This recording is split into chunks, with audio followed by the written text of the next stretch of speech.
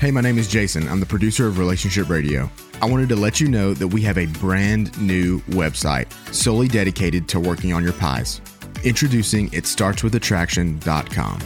You can listen to every episode, learn about the pies, and sign up for our weekly newsletter.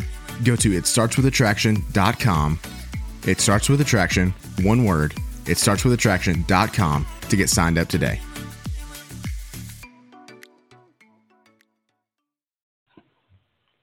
Happy Monday, everyone. We are so excited for our live show today because this is the first time that we are simulcasting, and we're actually in 3 places. First of all, we're streaming live audibly on Blog Talk Radio, and then you can join us by phone there, and we'll give you the number for that in just a minute. But we're also on Facebook, and today, for the first time, we're also live on YouTube. So if you're watching on Facebook and you're thinking, hey, I want to see what it's like over there on YouTube, then you can head on over youtube.com/marriagehelper, join our live stream, and be sure when you get there to subscribe to our YouTube channel and be one of the next less than 5,000 people that we need to hit our 50,000 subscriber mark on YouTube, which is super, super exciting. I'm excited. Are you, Joe? I'm always excited. Hi, in case you didn't know, I'm Dr. Joe Beam. So welcome to you who are listening on YouTube, watching on YouTube. Yeah. And if you're trying to figure out what this program is, well, let's tell you what we do here. On this program, we try to answer questions as best we can that you have about relationships. Now, a lot of people ask us questions having to do with marriages and marriages that are in trouble. But we would like to talk to you about any question you have about any aspects of relationship, parenting, whatever else it might be. That's why we're here. And if you want to talk to us on the phone, what you do is you dial 657-383-0812.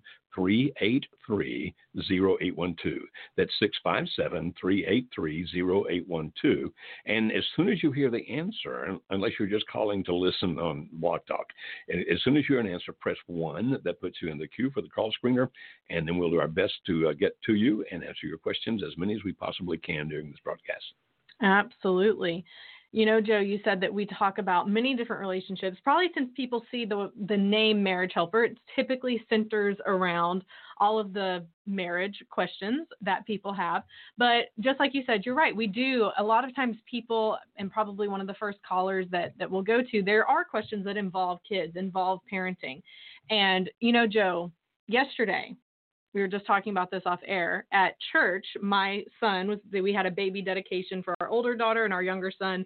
We got up on stage. My youngest son turned into, I don't even know what would you describe? He turned into a typical 2-year-old toddler. Running around the entire church, the whole sanctuary.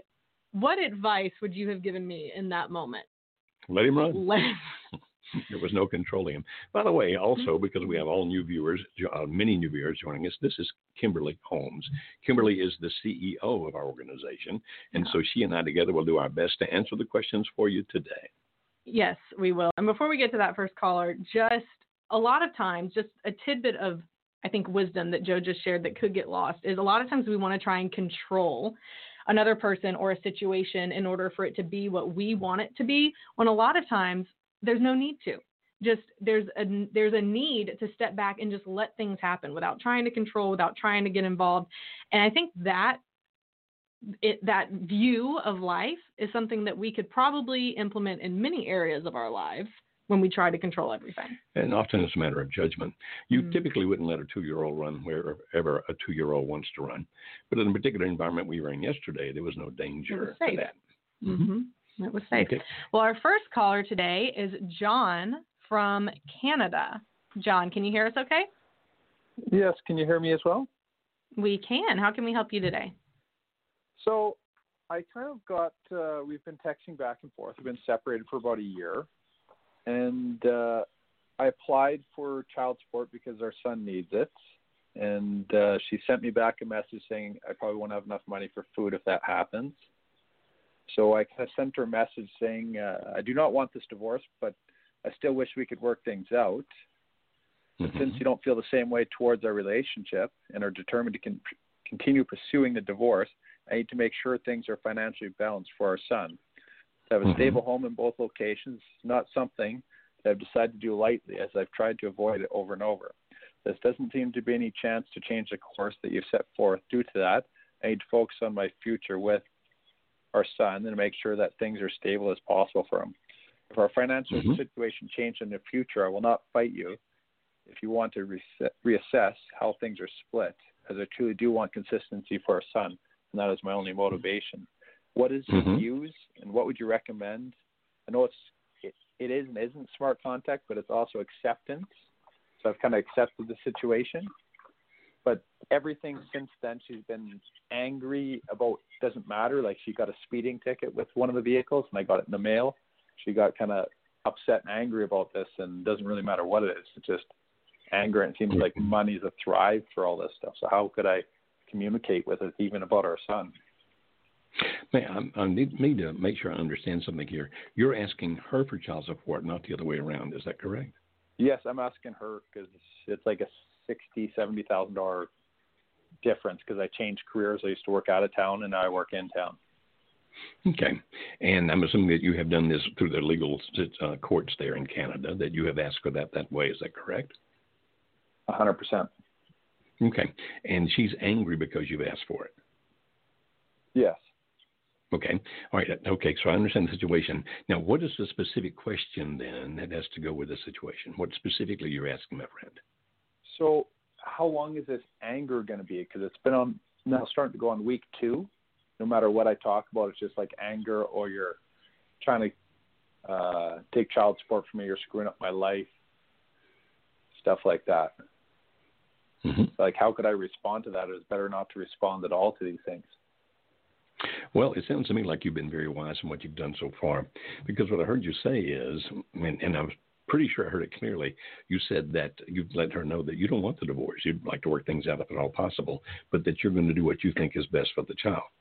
When we think about whether or not a person can put a marriage back together, or whether a couple, I should say, can put a marriage back together, we talk about pulls and pushes. And there are other things we'll talk about as we go through the program that can help pull a person back toward you. And what we recommend is that you don't do the things that push the other person away from you unless that's something that you need to do for a specific reason. And what I'm hearing you say is that you are doing what she has perceived as a push because you've said, you make $60,000, $70,000 more than I do a year. Therefore, I need you to help me. And so that our children, I don't know if you said child or children, but so that our children, that our child can have the same thing when with you as with me. And so we suggest that people don't do pushes unless there is a reason to do that push. And this certainly sounds to me like a reasonable motivation, because you want to make sure the child has what he needs or she needs to have, and that's a good thing. If you're asking how long will she be angry, understand that anger is based primarily in pain.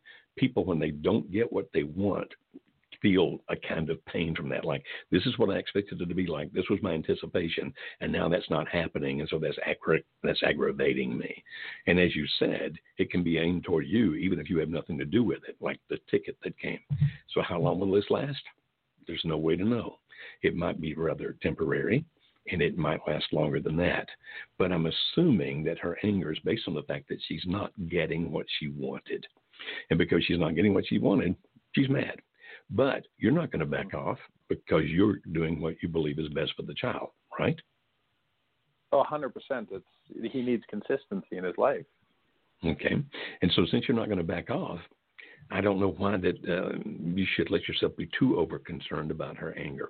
Because it's like, okay, if the way to placate that, if the way to make her less angry is to back off from the child support, but you're not going to do that.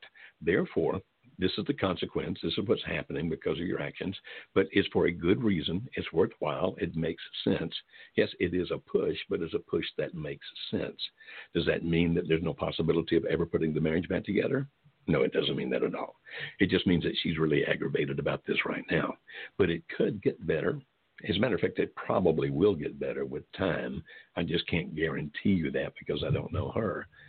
But if you're saying how long, I don't know how long. If you're saying, do you guys think it makes sense that I did what I did? It makes sense to me. What about you, Kimberly? I would agree. You're never going to go wrong thinking about the well-being of the child. You absolutely have to do that.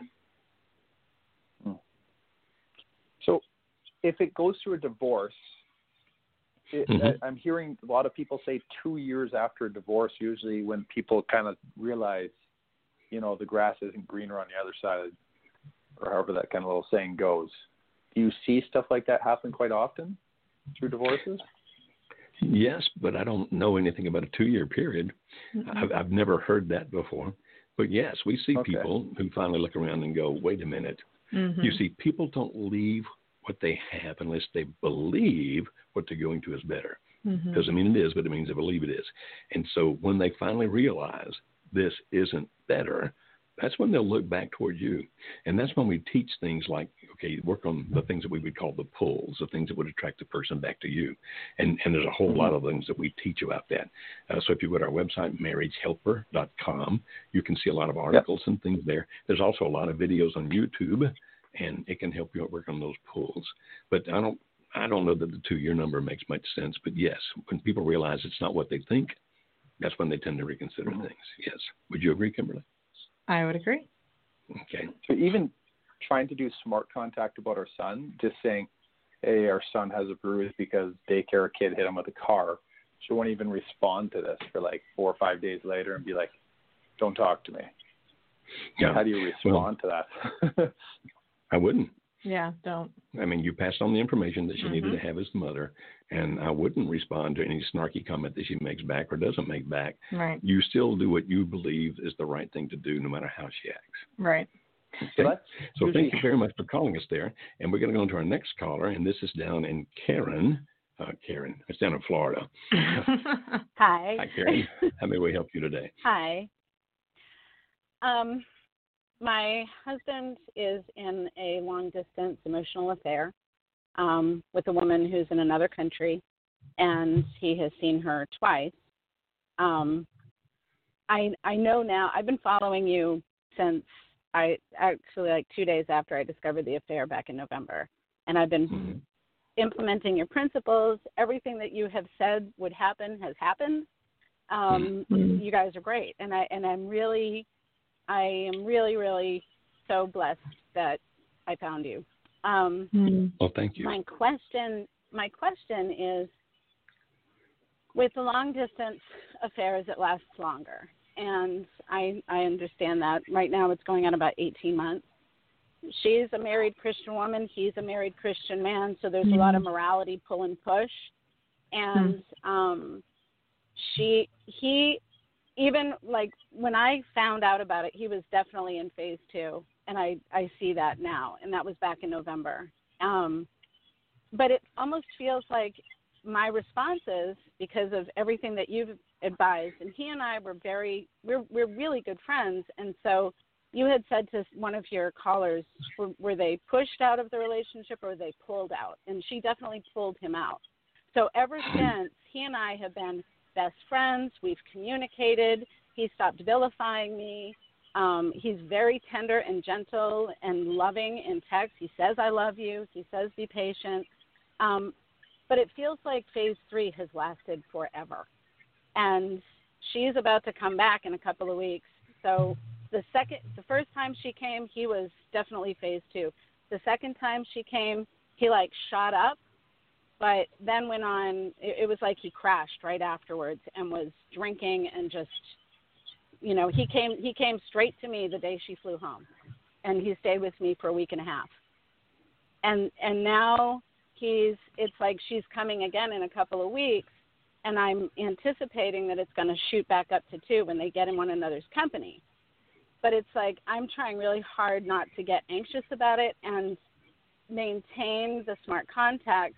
But he's wanting to open up to me more. He's calling me and confessing so much more of how sorry he is that he's done this to me, and he's waiting on God to reveal to him what he should do, which I had to be very careful not to respond to. But so how can we help you? What's your specific question?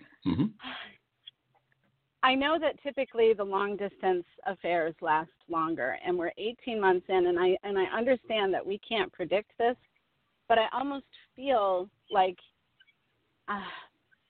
is it typical that it dissipates, or will there just be like a turnaround, I guess?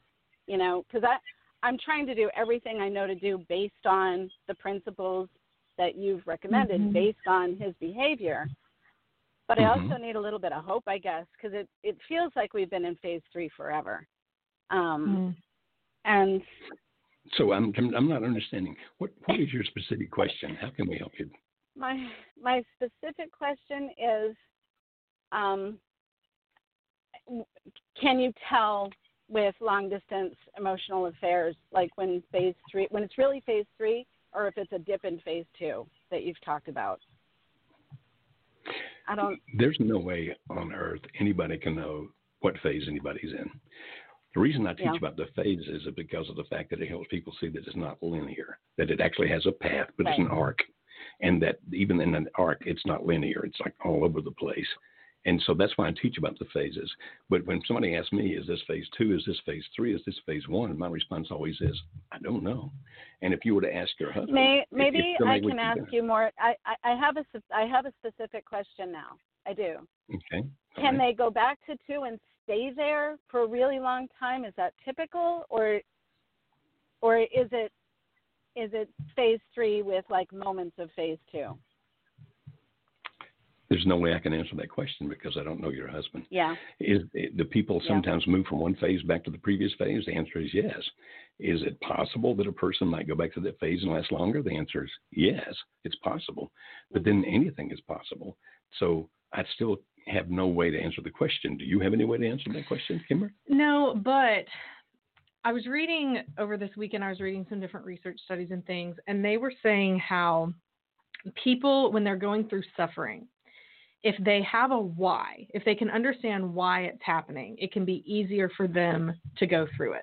And so as I'm listening to Karen talk and ask you questions, I'm wondering, Karen, if that's kind of where you are, if you're just wanting to know a why, like why is this happening? What's going on behind it? Because from mine and Joe's point of view, we're sitting here, and from our side, we're like, it doesn't matter. It really doesn't matter what stage he's in, because the things that you do don't change. Right. And if you're just looking for that why so that you can handle it a little better to get you through the next set amount of time that's unknown, then I completely understand that. But I don't know that you're ever really going to understand the why.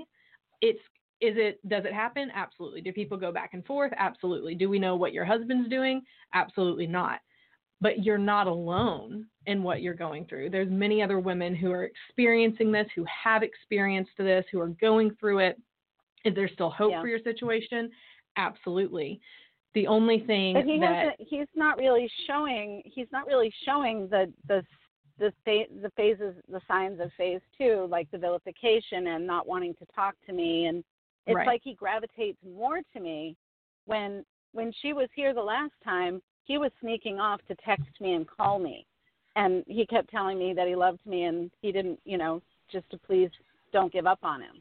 So I don't know, it's hard to, I'm just trying to respond the best I know how with the guidance that you have given me.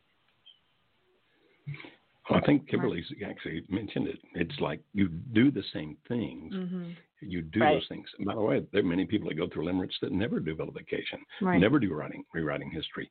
When we talk about it, we talk about the generalities, what may happen, not necessarily that this is a sign of this and this is a sign of that. But what she's saying is absolutely true. What you do, we'll say it again because you said it very well. This isn't how I said it before. I don't remember what I said.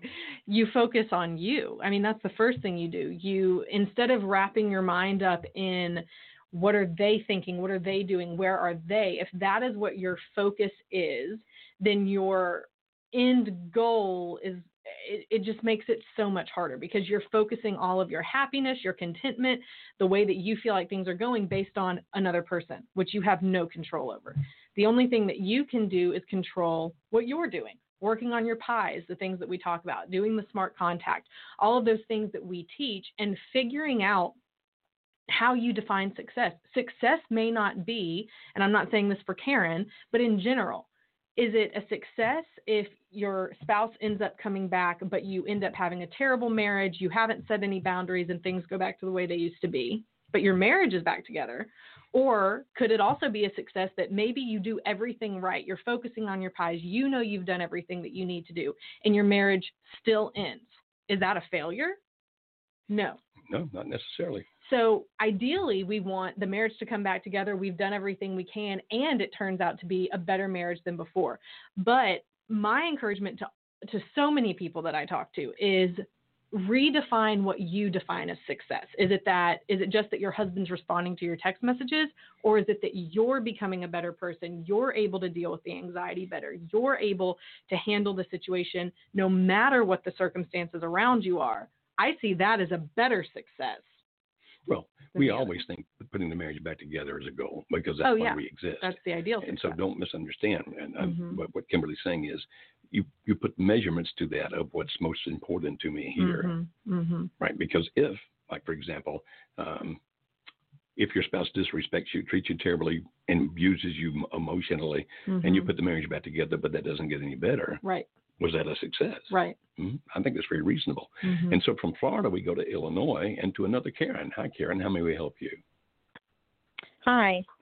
I just found out 3 months ago that my husband was in an emotional relationship. And he had lost his job 3 years ago, and he had been there over 20 years and became very depressed. He started a new job and was thrown into a bad situation of being a doomsayer, having to let all people go, budget cuts, and that made him even more depressed. And he turned to a coworker for help. And in turn, they are in an emotional relationship now. So this happened a year ago, and I found out about it 3 months ago. And now he says it's about him. He's depressed. He has to figure out why he's depressed, why he did what he did before he thinks about our marriage. And in the meantime, I have to sit back and wait and hurt and have all these unanswered questions. I almost felt it was a limerick state because he cut me off. He detached from me. He almost said negative things a lot, just little digs all the time, which hurt. And he doesn't see that he did that. He says the reason he stepped out of our marriage is because I was not submissive enough to him throughout our lifetime, which we've been married for over 25 years. Well, that's his excuse to me for what he did. But he says it's about him until he figures himself out. I thought I had him talking to go in one of your classes for your 3-day course that you have. Well, now he's said he's only seen a counselor 3 times, which I forced him to go. And she says it's not time for him to think about marriage. He has to think about himself. I didn't know if the class would help him be more aware of his personal issues, what he's going with, or where I should start. Where should I push being a marriage counselor? Kimberly actually was a great deal of the way through her degree in marriage counseling, marriage and family therapy, and a master's, and changed over to psychology. I'd love to hear your response to this question. Oh, me. So, well, Karen, so my response is I don't think the counselor should get to make the decision of what your husband gets to do or not to do, because there's just so much going on here. To answer your question, our workshop would be incredibly beneficial to your husband personally, on a personal level. The majority of what our workshop teaches gives a great deal of introspection into a person. People leave all the time who didn't want to come and say, I learned more about myself than I ever have in my life. I understand why I've done the things that I've done, why I feel the things that I'm feeling. And they get more insight out of that, which is why many counselors refer their people to us, because they know that during that 3 days, we are going to be able to teach and give a ground layer of understanding that would take, counselors have told us, 9 months to be able to accomplish that same amount of movement if they were just going to counseling. And so when we hear things like counselors telling people, you don't need to focus on the marriage, you only need to focus on yourself, all it does is give your husband a cop-out. If that's what the husband said to your counselor, or if that is actually what the counselor said to your husband and he's not just hearing it the way he wants to hear it, it ends up just giving a cop-out. And so, we recommend absolutely a counselor who knows our workshop would absolutely recommend your husband in that kind of situation to attend our workshop. I don't know if that's what you expected me to say, but that is helpful. I do feel like I need to push him more, but he says I'm not taking ownership in my part of what happened. But even after he lost his job, we had sex. He still loved me. He still acted like it. But then when he took on this new job and is around this other person, that's when I saw the big difference. But he's blaming me, and he's allowing that to be his excuse for what he did. And he said this because you were not submissive? Is that what he said? Yeah. I had 3 kids in 4 years, and no, I was not a submissive wife. I nursed all 3. Then I started having a lot of female problems, and ultimately ended up having a hysterectomy. And but what does he mean when he says you were not submissive? What's he talking about? He wanted to have sex more, and he says I actually turned him away. Okay. He wanted to have sex more, but you had physical problems, and therefore you were denying the sexual contact because of your physical ailments. Don't you think that's reasonable? Do you think it's reasonable? I do. Yeah, I do. And I should have been more submissive to him, but I did not meet his needs. I went through part of the depression, and I told him I should have done a lot better, and I do own that. Okay. I allowed my personal problems to become more of a forefront than his. Okay. Were you saying that he was being reasonable or she was being reasonable? I'm saying that if you deny sexual activity because of the fact that you are dealing with depression or you're dealing with a physical malady, then that's very reasonable. Right. And so if a husband or a wife is demanding, I need you to fulfill me sexually when the other person can't. Right. And it's not because they're refusing, like I'm refusing you. It's like, I have a problem that I need to deal with. Yeah, I think she heard it the other way. Oh, I see. So I wanted to, because I didn't think that's how you were asking it. That's not. Well, thank you for correcting me. You. I really didn't mean to. And so the bottom line here is I think the question you were asking is, okay, what do you do while he's figuring himself out? You don't have to be in full of anxiety and worry and thinking, oh my goodness, what do I do? What do I do? What do I do? There's some things that you can do, and we teach those on our website. We teach those in our programs and et cetera. And we recommend that you do those things. But please don't hold on you the full responsibility for putting this back together. Right. This is where 2 people have to work on themselves. He has to work on himself, and you work on yourself. And so you've admitted, this is where I think I've let you down. That's a good thing to do. But don't take full responsibility for what's happening here, because if you do, you're going to wind up thinking that you're useless, that you're no good, that you're unlovely or unlovable. And that's the worst thing you can do, is start thinking of yourself as being, I'm the problem here. Yeah. And another quick thing to note, and this is good for anyone listening, is don't send your spouse to a marriage counselor that is going to end up doing the opposite of what you're wanting to happen. And a lot of times you can't control that. You can't but just understand that there are pros and cons to counseling, and that not every marriage counselor is pro-marriage. Not every marriage counselor is going to see things the way that we at Marriage Helper see things, maybe the way that you see things. And so just be sure that before you ask your spouse to do anything to get help for your marriage, that you are confident of that source, and that you are confident that it's going to be good for your marriage beforehand. I mean, if your husband's going to go see an individual counselor just to work on his issues, that's one thing. But if they're going to start giving advice about the marriage, just vet that. Yeah, beforehand. If at all possible. Beforehand. And so now we're going to Oregon to Sarah. Hi, Sarah. How may we help you today? Hi. Thanks for taking my call. You're welcome. My husband of almost 11 years, our anniversary is on Friday. He filed for divorce and left me and our 4 kids about 6 weeks ago. And still kind of going through the initial grief of that. I'm just wondering, he's very angry, won't speak to me, tells me I can only text or email him, and then often doesn't respond to any of that.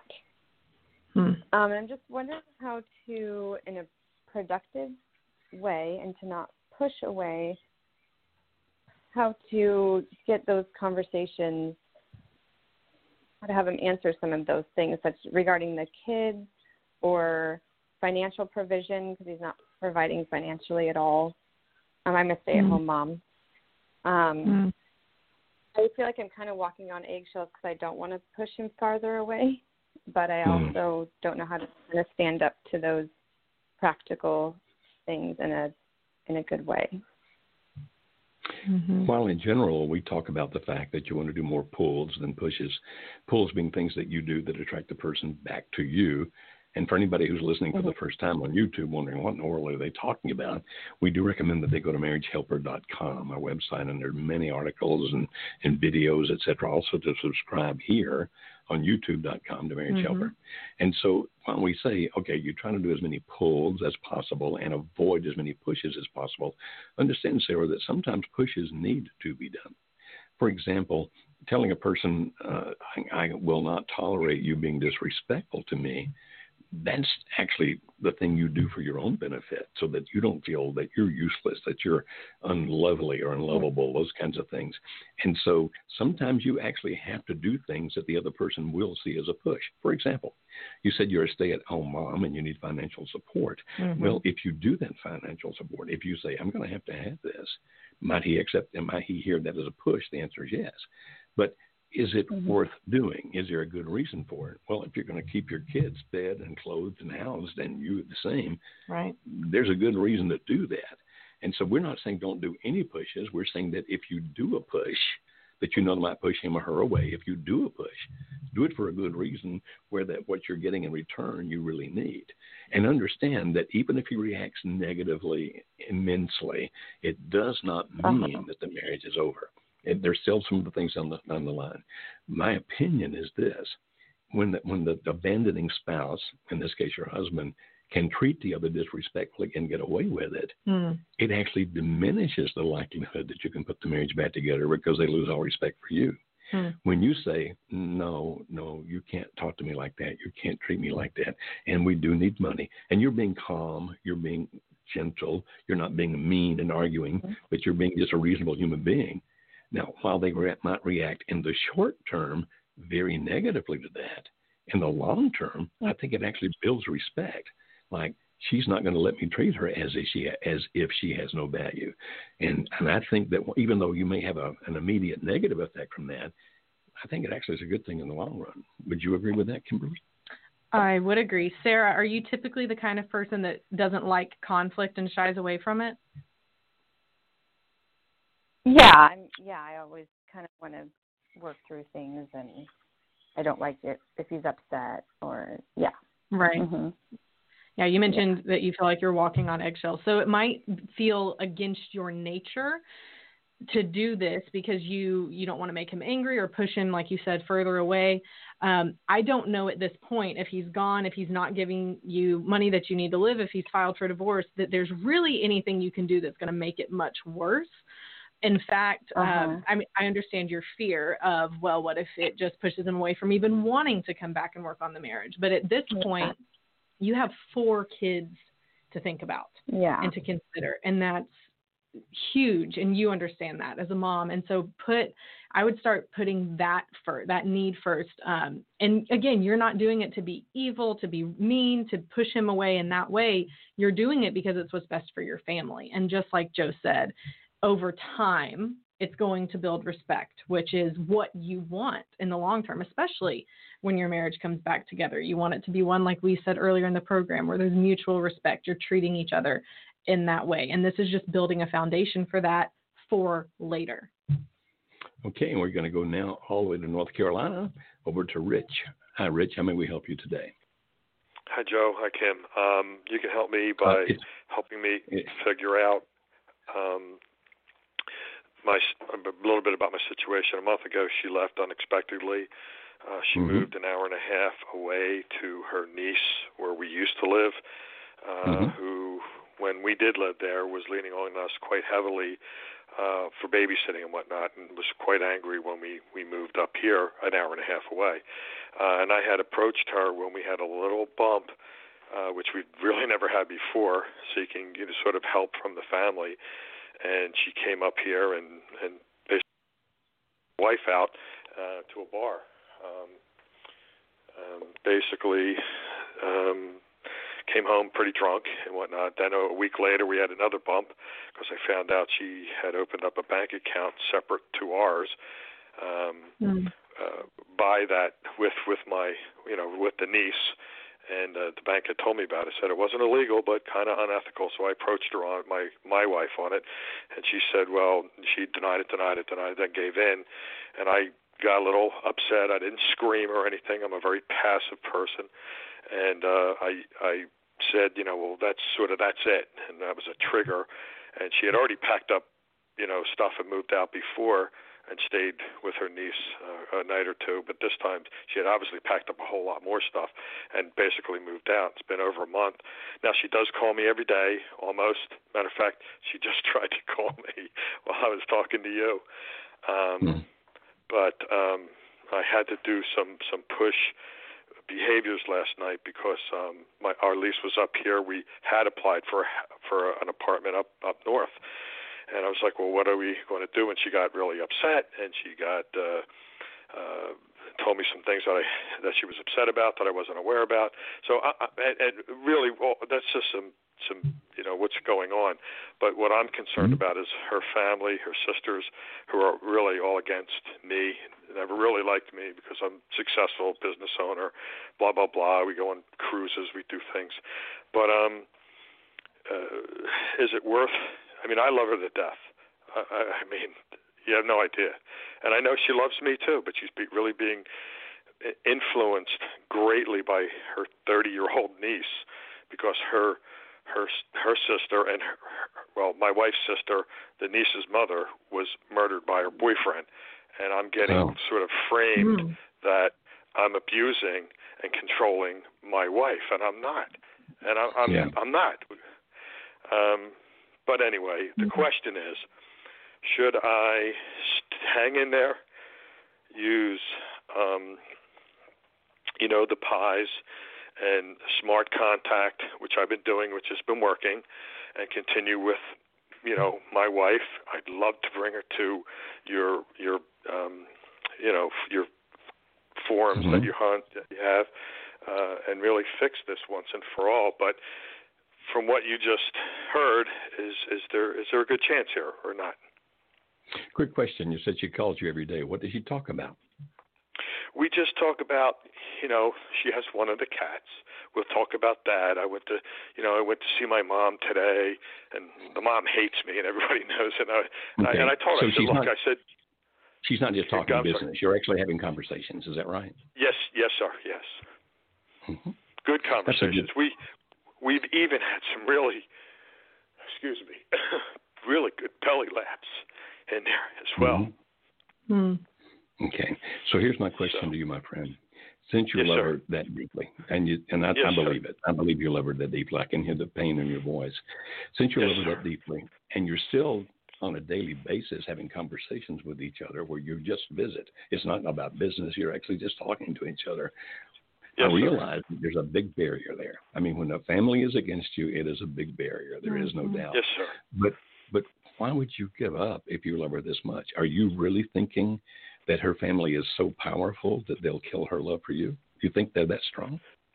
Well, they've done a pretty damn good job up to this point. I called for help, and she came and took her away from me, and now they moved her from where she is an hour and a half away to up north to Philadelphia, staying with the other niece, and she's babysitting up there. Yeah, they're obviously doing some pretty bad things, and I hate that they're doing that.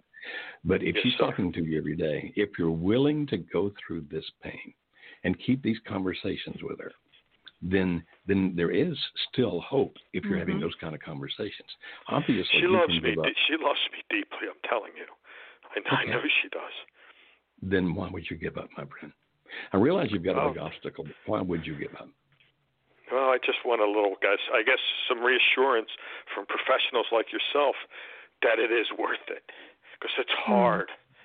It's very, very, very hard to carry this pain all the time. It's not really a question of really do I want to, is it worth it? It's just very, very painful. I know it's painful. I understand that, and I hate that it's so painful for you. I really do.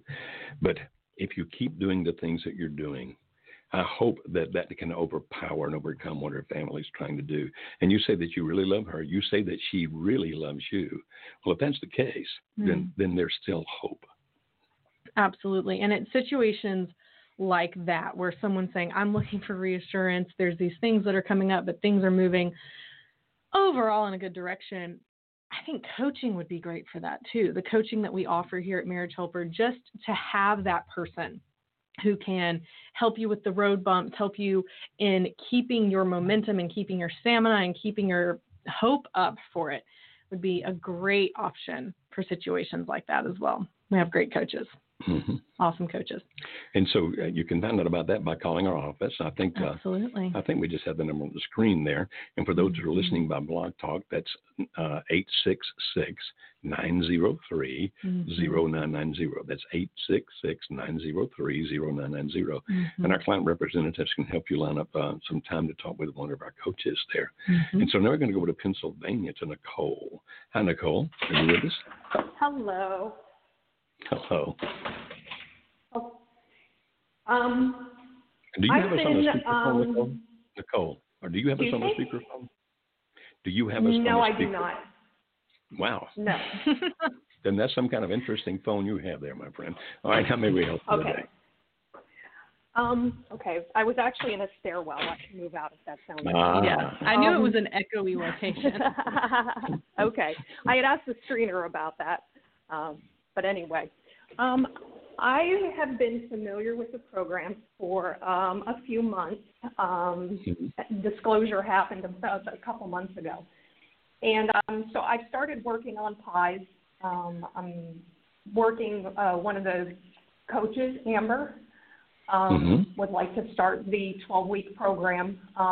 But because of financial obligations, I have just been watching the videos for this podcast. I'm part of the Facebook group, and it's been so supportive, and I'm so appreciative of all the information that's offered, even just for free. So I've been working on pies, and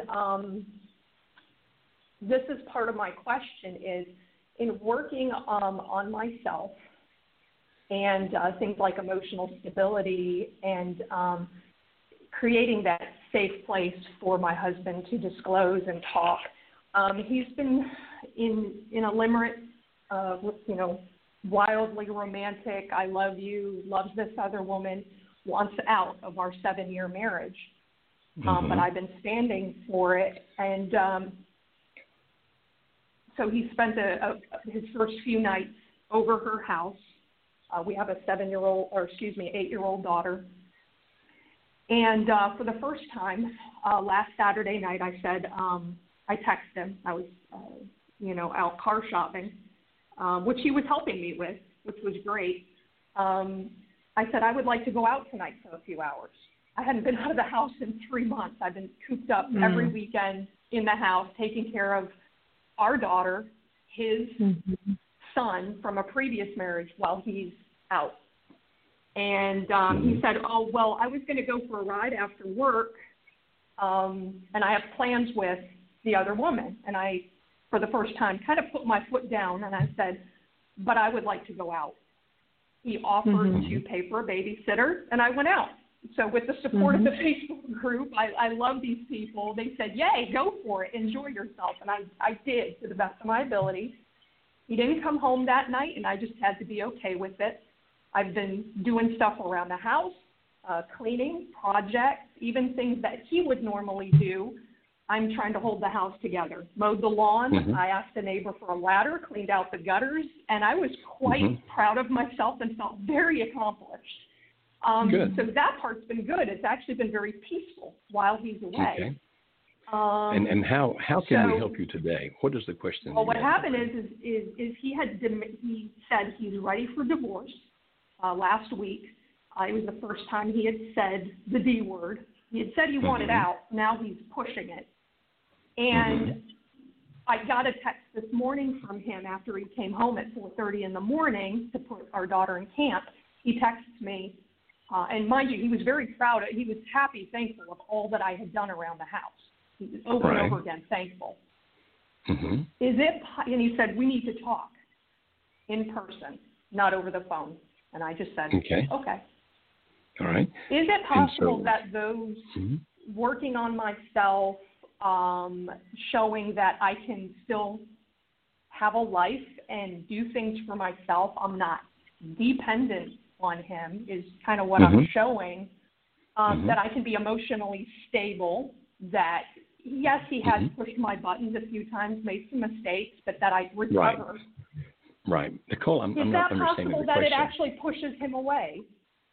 Okay, is that what you're asking like us, doing those things? Yeah, like it feels away? like maybe he sees that I don't need him, so he really wants out. Or is it more guilt, shame, and inadequacy that he's not doing it, he's not there, and I'm having to do it?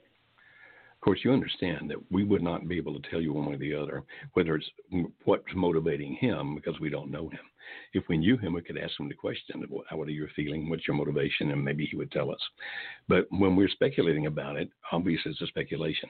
But we get this question a lot, Kimberly, when people are saying, okay, I'm improving. And for those that have not been with us before, because you're joining us for the first time on YouTube, when you hear people talking about things like pies, we talk about physical, intellectual, emotional, spiritual. That's what the PIE stands for.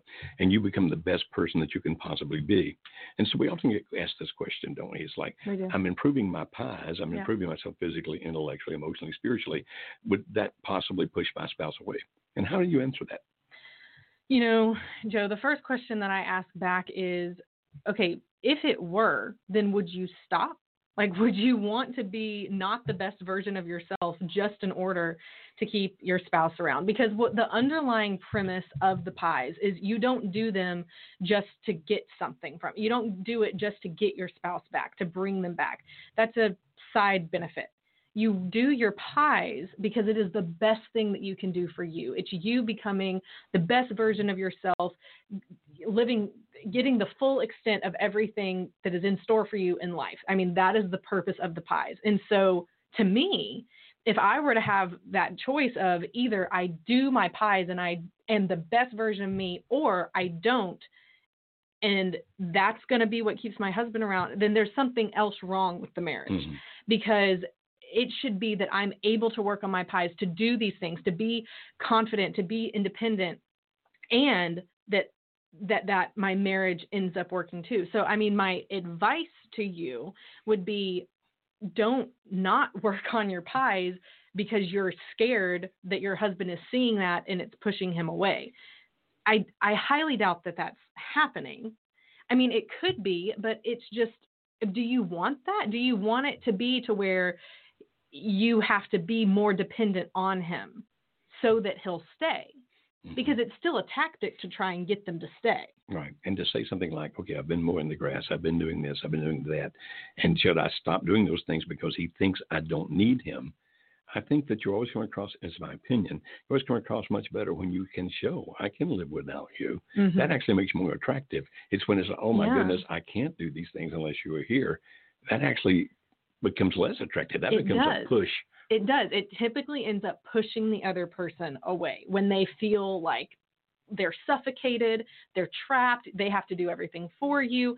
That is what typically people look at, and they either stop respecting you, they stop being attracted to that. And I'm not saying that this is the deal for the caller that we're speaking to, but just in general, that is typically what happens. So while it may seem, now what could be happening, and of course we don't know the situation, but it could be that when people start working on their pies and they're becoming this confident, independent person, that their spouse is taken aback.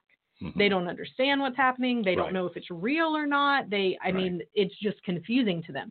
But over time, it's the best thing you can do for yourself and the best thing you can do for your marriage. Over time, it's a win-win. But you can't, going back to defining success, if you're defining the success of working on your pies of, is it bringing my husband back to me? Then you're never going to have a sustainable goal. You're never going to meet that goal because that's an external circumstance that you can't control. You work on your pies to become the best version of you. That is the first and foremost reason that you do it. It just is. Right. And if you're judging it based on how your spouse is reacting, you will not consistently do it. That's absolutely true. Yep. You'll think, oh, he's responding well, I'll keep doing this. Oh, no, he's not responding, I'll give up. And yet working on physical, intellectual, emotional, spiritual, you becoming the best that you can be, that's important no matter what, whether your spouse comes back or not. It is. And if you think about it in the sense of, let's say you just started dating someone, and if there was something that you did that you enjoyed that was part of you that person didn't like, you wouldn't change you in that instance. And so the same with the pies, you do the things that are the best, that make you the better version, the best version of you that you can be. And that's the goal. I think that makes a lot of sense. And then we're moving over to Tennessee. Whoops, I'll press that button one more time. Right here in Tennessee. Okay, you're in Tennessee, talking to Christy. Hi, Christy. How may we help you today? Hi, Joe. How are you today? Hi, Kimberly. I'm doing well. Sounds like Hi, you got a Christy. group of people there. Yeah, my mother just walked in, and my little girl is here with me. The question I have, I'll give you a quick rundown of my situation. I found out my husband was cheating on me in November of last year, and he continued the affair with the woman even after I knew it up until February of this year. And it's been very painful. We've been married almost 20 years together, almost 21. And we have 3 kids, age 5, 14, and 13. And I did everything I could. I found you guys early, and I just really worked on my pies. And, I've recently found a job. I started Monday, trying to keep smart contact with him. And he never left. He threatened it several times. And it's painful because this is the second time around for us. He cheated on me back in 2004 when I was pregnant with my oldest son. And it was due to the fact that he thought that I had cheated on him, and I had, but I had never revealed it. And I had not revealed it at the time. And I revealed that to him probably several years ago. I think it was in 2010. He was very angry when he found out, and he lashed out really bad. And now, dealing with this the second time around, it's hard for me to talk to him because when I do, I'm not going to say he throws it in my face, but he references, I understand how you feel, you did it to me. Oh, we're not keeping score, little things like that kind of digs at me. Like last night, he made the comment when I lashed out at him that you started it. I understand how you feel, but you started this. And so it's like he's here but I feel like he's not making any progress to try to continue our relationship like it should be. I wonder if he's just here for the kids. And when I ask him that, he says, no, that's not why. But, it's so much, and I just don't know how to communicate with him. Okay. Did I understand? To try to get my feelings out. But did I understand that you said when you were trying to get your feelings out last night that you lashed out at him? Is that what you said? I did. I was angry because we are in a motorcycle club together, and this woman was part of that club. And when we go to events, a lot of times she's there. Here's my question, though. If you're trying to tell him what you feel by doing it angrily, like attacking him, then do you think that's the best way, the best methodology, if you will? Okay. It's not. So what percentage of the time when you try to tell him what you feel is it where your anger comes through? Is that 10% of the time, 90% of the time? No, it's 10%. It's not often. Last night I was angry. I don't know why. I guess it's because I need to get my feelings out, and I don't know how, because it seems like he dismisses it when I do try to have just a conversation. You understand? Like, so when you do that, when I apologized for lashing out, the beginning of the conversation was about our son and his homework, and how it got into that, I don't quite know. I was just angry. And so instead of referencing when I said, I'm sorry, he just went off into the fact of my son and how it made him feel with our son with what I said, but he never said anything about the things that was said about the affair. It feels like there's no remorse. I pressed that wrong button there. I'm sorry. It feels like what? That's okay. It feels like there's no remorse, and there's no, like, he's just like, because when he makes comments like, I just really wish you would just forget about it. It's over. It's done. I'm not doing it anymore. Can we just live our life? All right. So my question then is this: you have let him know how hurt you are.